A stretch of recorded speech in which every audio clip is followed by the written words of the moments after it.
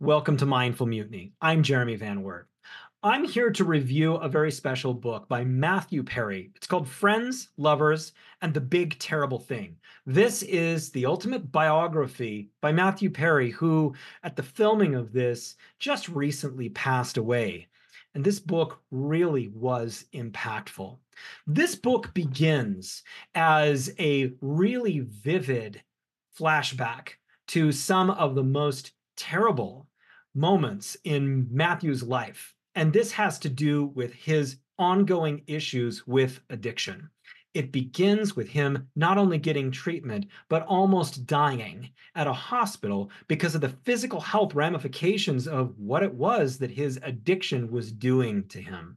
He had major medical issues all throughout this book because of his constant relationship with alcohol and pills, and his constant jonesing for oxycodone. He had these desperate efforts throughout the book to stay drunk and high, and you get this really strong sense of his total lack of control over himself and the way that he feels. He also, and I really loved this part, he goes into such authentic detail about the problems that there are with addiction, including very, very personal things like erectile dysfunction, and that for quite a period of time, he didn't quite seem to connect that his alcohol use and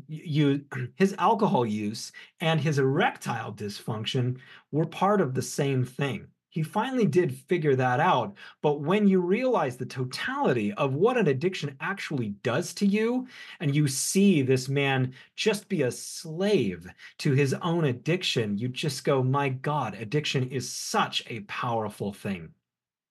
Early in the book, Matthew Perry makes a Faustian deal with God, and his thing was about being famous. He wanted to be famous so badly that he would get on his knees and he would pray, please make me famous. And after a period of time of trying to make it in Hollywood, he ends up making it as Chandler on Friends, which was the absolute high point of his career. I really loved him going into detail of what it was like to shoot Friends because you get a strong sense of who these people actually are, Lisa Kudrow and Jennifer Aniston and the rest of everybody, and how wonderfully close they were as real friends in real life. These friends on screen and in real life did a wonderful job of being his friend. They would, at times, when they noticed that he was not healthy, they would stop filming in order to give him the time that he needed to go and get sober.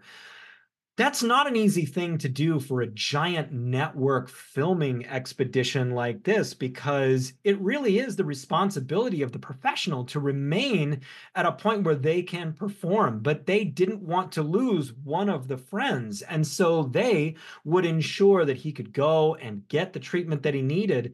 And there were a couple of times when he almost didn't quite make it back. But these people, the cast of Friends, did such a wonderful job of helping support him and talking to him about when they noticed that he was trying to hide how unhealthy he was at any given time. Their love and support through this period of time is really touching for the reader to read and to experience, because it is really, really difficult in the professional world to experience colleagues who actually do care about you and are willing to affect their own lives and careers in order to ensure your safety and your health. That's just something that doesn't happen very often. Now, his opportunities after Friends ended were things that would kind of come and go.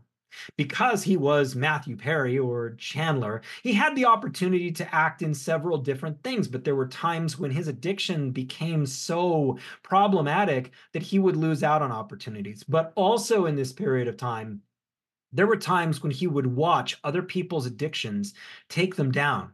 He was partying a lot with Chris Farley at the time when Chris Farley passed away.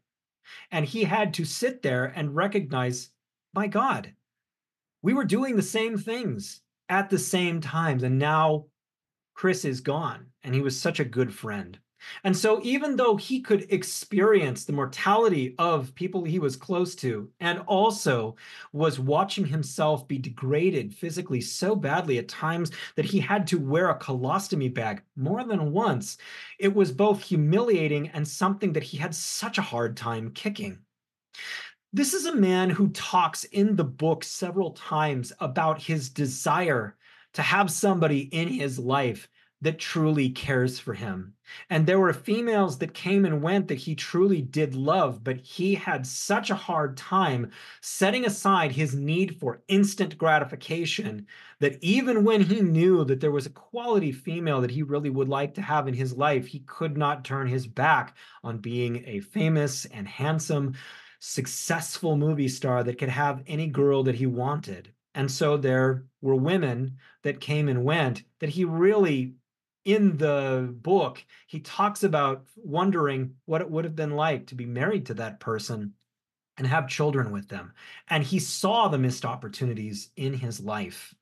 He helps other people get sober. And these are times when you can see his self esteem is up. He is doing something that's benefiting the world, and he feels like he's competent in his life. And these periods of time are so fleeting, and you just go, no, don't stop, keep going. But he falls back into his addiction. The major themes in this book is about his constant isolation and his feeling of not ever being good enough, and how his childhood affected his feelings of not being good enough, even though he had accomplished things that very few people in this life ever get a chance to accomplish. His unwavering need for instant gratification is something that is an ongoing theme that you are just rooting for him to stop. And it's so disturbing to watch him continually fall into it and watch him suffer in the way that he does, because he spares no detail in talking about the way that he suffered. He talks in great detail also about the lack of engagement and meaningful community and relationships. He had people in his life who really did truly care about him. But when you're an addict, it's really difficult to engage, particularly when you're using, in community with other people, because addiction is a selfish thing. And so when you are acting out on your addiction, you're hiding things, you're staying to yourself, and you're not able to reach out to your friends and say, I'm in trouble, I need help, until it's way too late. And I need help really means I need to get to a hospital really quick because I might be dying. You also get a sense in this book of his rage at other people, which at times is so totally misplaced, because at addiction, it makes it really difficult to accept full responsibility until you can actually see yourself in reality. You have to be sober to do that. And at times when he is not sober, you get this strong sense of his displacing blame towards other people. And it's really icky. It's kind of disgusting that he does it, but he does such a wonderful job of the authenticity of what addiction actually is and what it turns you into, that you go, wow, he's so petulant, he's so childlike, but he's writing it like that so that you as the reader can understand the total lack of perspective that an addict has when they are in the full addiction phase of their loop. This man, he's so good looking. He's so talented. He's so funny. He's so promising. And his life was cut way too short. He should still be acting. Chris Farley should still be alive. These people who fell into addiction and just could not pull themselves up. This book helps you see the major dangers involved in isolation, addiction, and a failure to realize your actual value.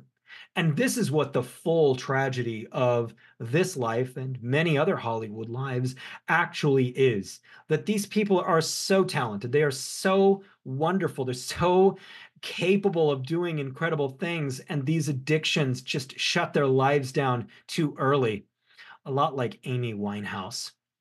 The reason that I give this book 5 stars is because it is so gritty. It is so vivid. It's so ugly. It's so authentic. And it's so honest. And you see this man suffer right in front of you and hold this out to you as a means of showing you just how awful an addiction is and what it can do to somebody who is so promising.